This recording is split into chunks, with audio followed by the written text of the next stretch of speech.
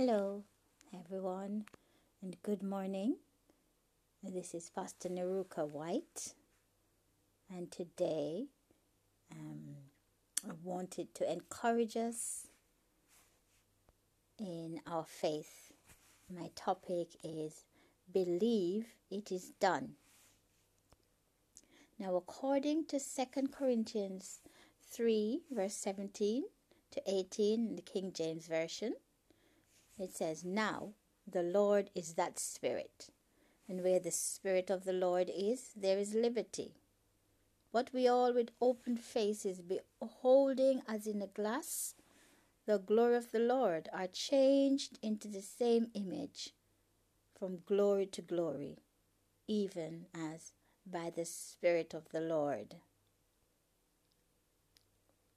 Also, in 2 Corinthians 10, verses 3 to 5 in King James Version, also tells us, "For though we walk in the flesh, we do not war after the flesh. For the weapons of our warfare are not carnal, but mighty through God to the pulling down of strongholds, casting down imaginations, and every high thing that exalted itself against the knowledge of God, and bringing into captivity every thought to the obedience of Christ."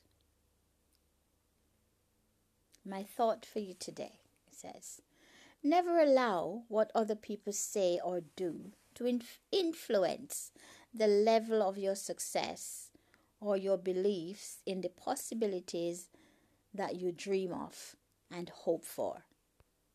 It is Christ who gives good dreams and hopes.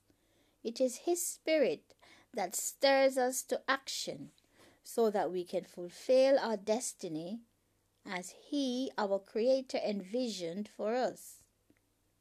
He transferred His vision plans into us even before we were born.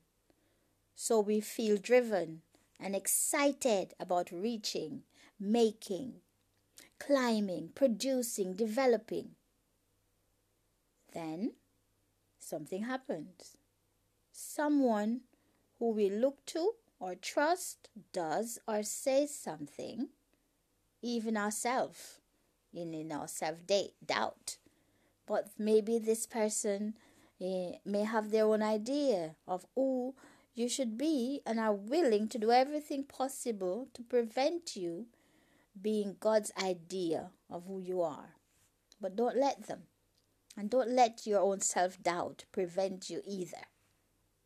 But continue to believe and to speak over yourself. Encourage yourself in the Lord. Remember, the Lord said, "Before one jot or tittle of my word pass, heaven and earth shall pass." That also means what He has promised to you and to me. The Lord has paid the price for our freedom. So why, like the children of Israel in the wilderness, are we still holding on to the state of bondage, being crippled in our minds and refusing to see by faith the promised land, the fulfillment of the dream? If you have faith like a mustard seed, you can say to that mountain, anything is possible to those who believe. With man it is impossible, but with God all things are possible. Abraham believed God. He left his own country, his family, his safe place, and went where God sent him. He also did what God told him to do, even to the giving up of his only son. So God honored Abraham's faith and granted him wealth, favor, success, influence, and most importantly, the promise of blessings to all his generations and even to all people in the ages to come, that we who practice uncommon faith in God would also inherit the promise.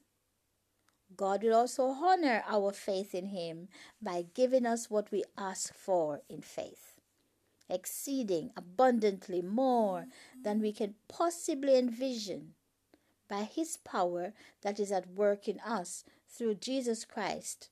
Praise God, for the glory of His name. Everything that God has planned for us is possible. His vision, dream, desire for our lives will produce the best outcome. The legacies and dreams are made of. So, in spite of the fiery furnace, or the lion's den, or the wilderness experience, the Spirit Word of God still speaks through the ages. It is not by might, nor by power, but by my Spirit, said the Lord. And this is in Zechariah chapter 4, verse 6. Have a blessed and amazing day. Continue to believe in what God says about you. Everything is possible to those who believe. Amen.